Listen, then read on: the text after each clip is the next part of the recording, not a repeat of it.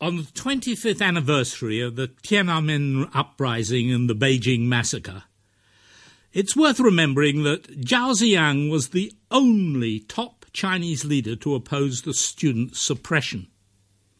He suffered 16 years of house arrest as a consequence. Reflections from Asia this week will consist entirely of Zhao's own words on the crucial issue of China's political reform.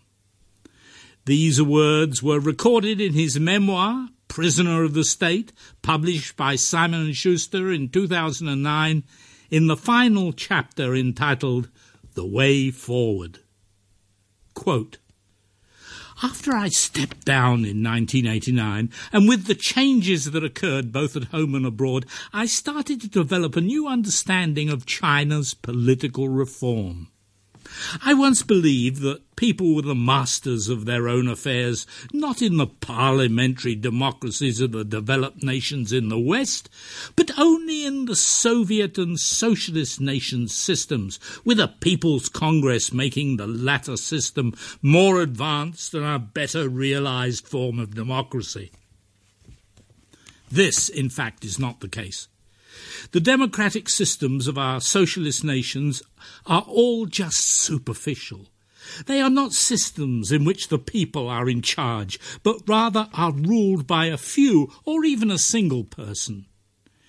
In fact, it is the Western parliamentary democratic system that has demonstrated the most vitality.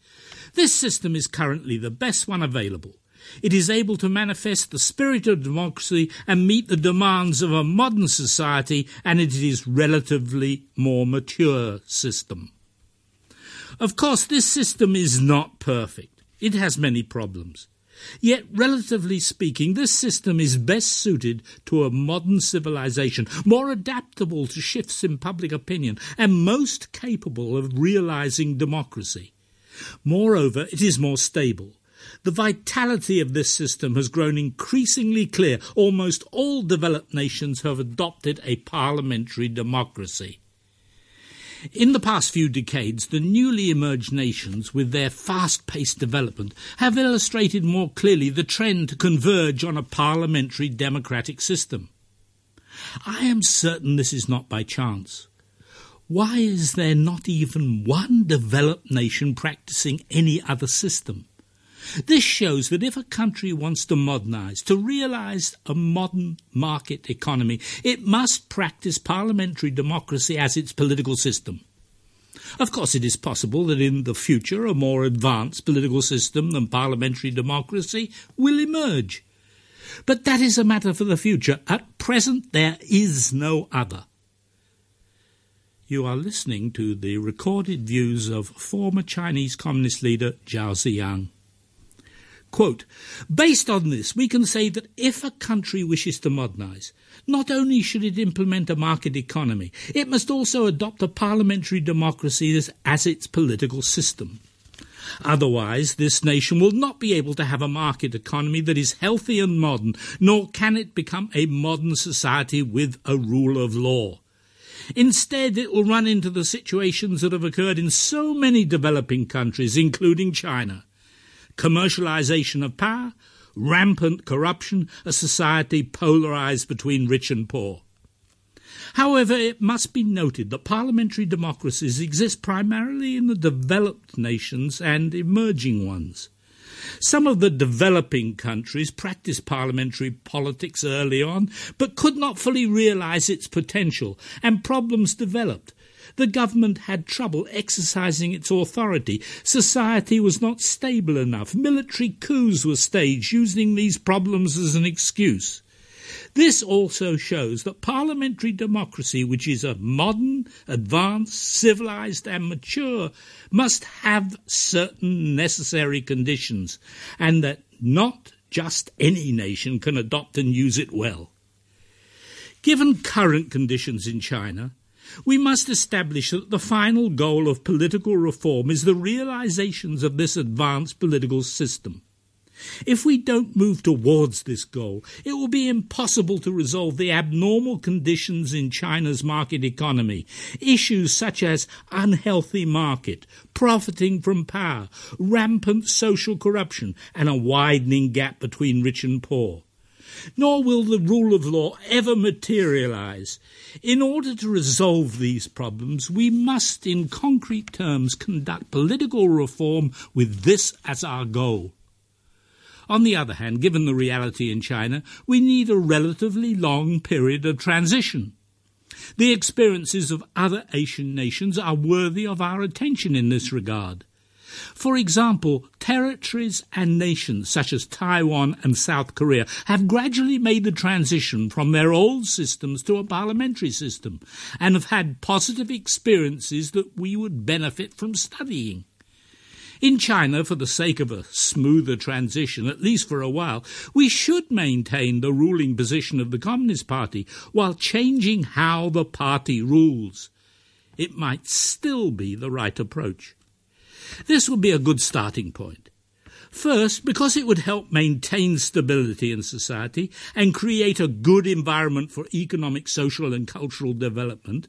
And second, it would facilitate a smooth transition to a more mature, civilized and democratic political system as economic, social and cultural conditions change.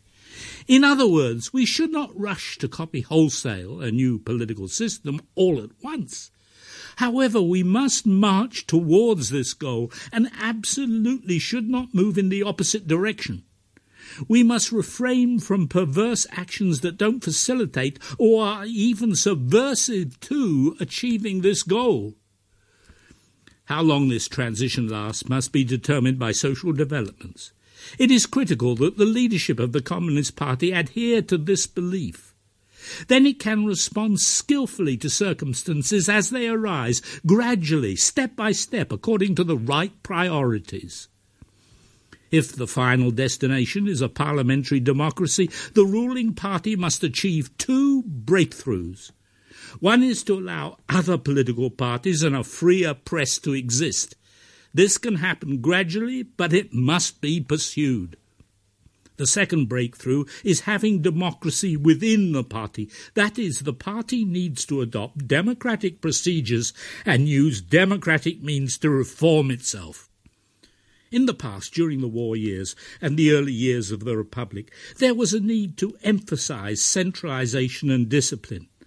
However, it will be impossible to make the transition from a revolutionary party to a governing party and to lead society's transition to a system of parliamentary politics if the party doesn't practice a thorough democratic system within itself. The existence of legitimate differences of opinion must be allowed within the party. Even Chairman Mao said that the minority should be protected in the party. Different opinions must be allowed to exist, and different factions should be made legitimate. In debates and competitions, different sides within the party should all observe the same rules. It would be wrong if our party never makes the transition from a state that was suitable in a time of war to a state more suitable to a democratic society. This breakthrough must occur. Of course, there will be the issue of the nationalization of the military. More important, the reform of the legal system and an independent judiciary should take precedence. Our hope is for the ruling position of the Communist Party to be maintained for a considerable period of time so that the transition can be made under its leadership and preparation made in an orderly manner. As for how long the Communist Party keeps its ruling position, this should be determined by the consequences of society's political openness and the competition between the Communist Party and other political powers. If we take the initiative and do this well, the ruling position of the Communist Party could be maintained for a very long time. However, this ruling position must not be maintained by using the Constitution to monopolize this status. Rather, the party must be made to compete for it. I believe that this is ultimately a worldwide trend that we cannot defy. If we act with initiative, It will be beneficial to the party, society and the people. Any other approach will be harmful.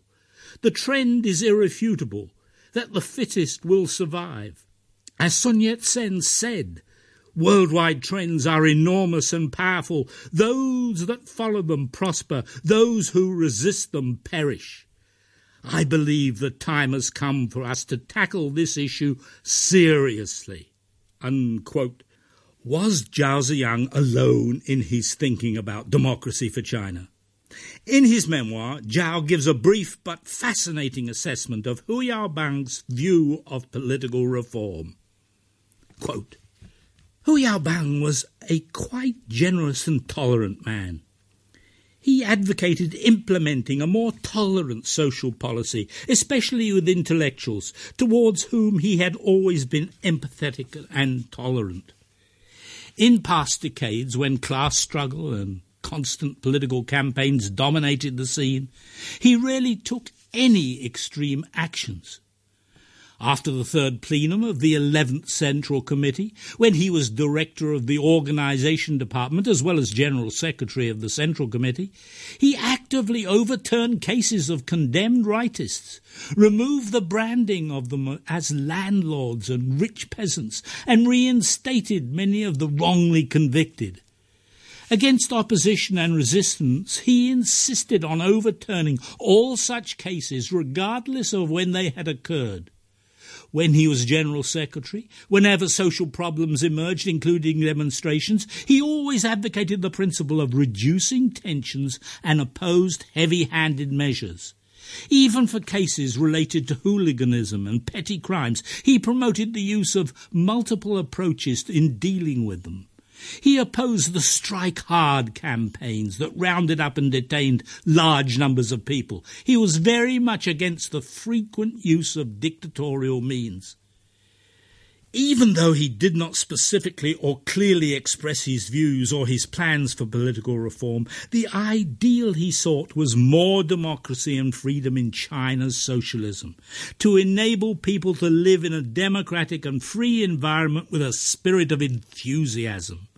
Just before he stepped down, he was personally in charge of drafting the resolution on the building of a socialist spiritual civilization, which included this paragraph.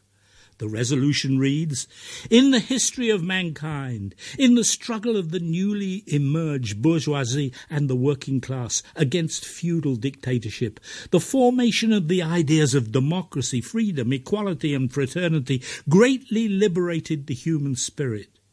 The most important negative lessons learned during the development of socialism were, first, neglecting development of the economy, and second, failing to build real democratic politics. After the third plenum of the 11th Central Committee, our party has stressed that without democracy there can be no socialist modernization.